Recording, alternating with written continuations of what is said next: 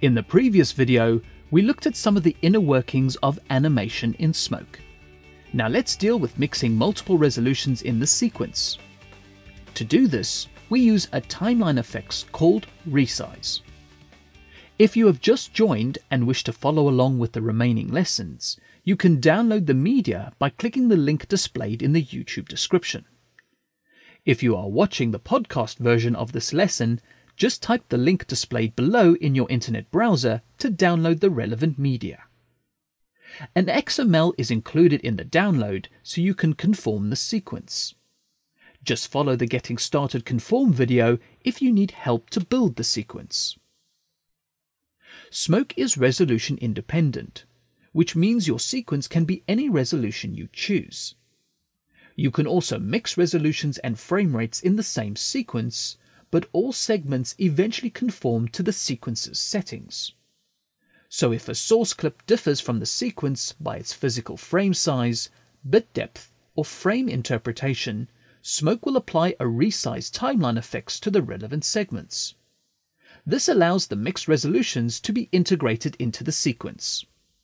For example, this sequence has a resolution of 1920 by 1080.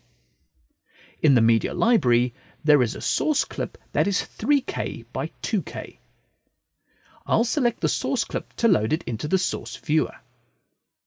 Press X to simultaneously mark the clip with in and out markers. I'll select the gap in the sequence and also press X to mark it up. Pressing the overwrite button or F10 edits the clip into the sequence. You'll see straight away that the new segment has a line indicator across the top of the segment. Selecting the segment shows a resize timeline effects in the effects pipeline. The basic parameters are also available for quick tweaking in the toolbar. Let's go into the effects editor and adjust the resize settings further. In the resize editor, the viewing area is split into two viewers. On the left is the original clip and on the right is the result. Notice that the destination resolution is grayed out, but it is set to the resolution of the sequence. However, when performing compositing operations, you will have access to the original media and its full resolution. Normally, if you're scaling images of different sizes and aspect ratios, the settings you need to be concerned with is the type of resize and the image filtering. Let's start off with the resize types. You have 4 resize types or modes that you can use to adjust your image.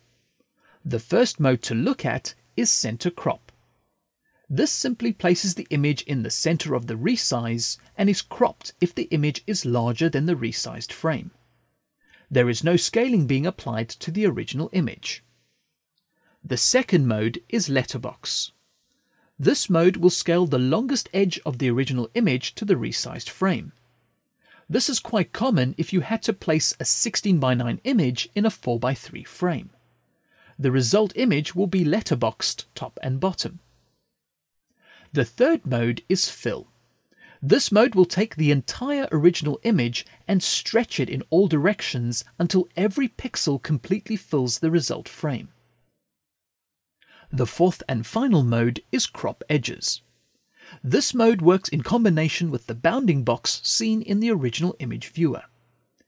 You can also use the bounding box to isolate a specific portion of your image or perform a basic pan and scan movement.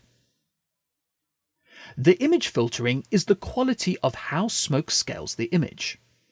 Lanczos is regarded as the best quality and Impulse is regarded as draft or preview quality. Let's scale this large image to fit the result frame. I also want to specifically isolate a section of the image. You can zoom the viewer if necessary and set the resize mode to crop edges. Using the bounding box, you can quickly lock down the section you are after. As you have seen, all the settings are editable and most could be animated for added effect. When you exit the editor, your result is already in the sequence. Depending on your hardware, you might be able to preview it during playback. Once you are satisfied with the result, select the segment and press the render button. When the render is complete, you can review the result. Remember that you can always modify your settings as you continue working on your edit.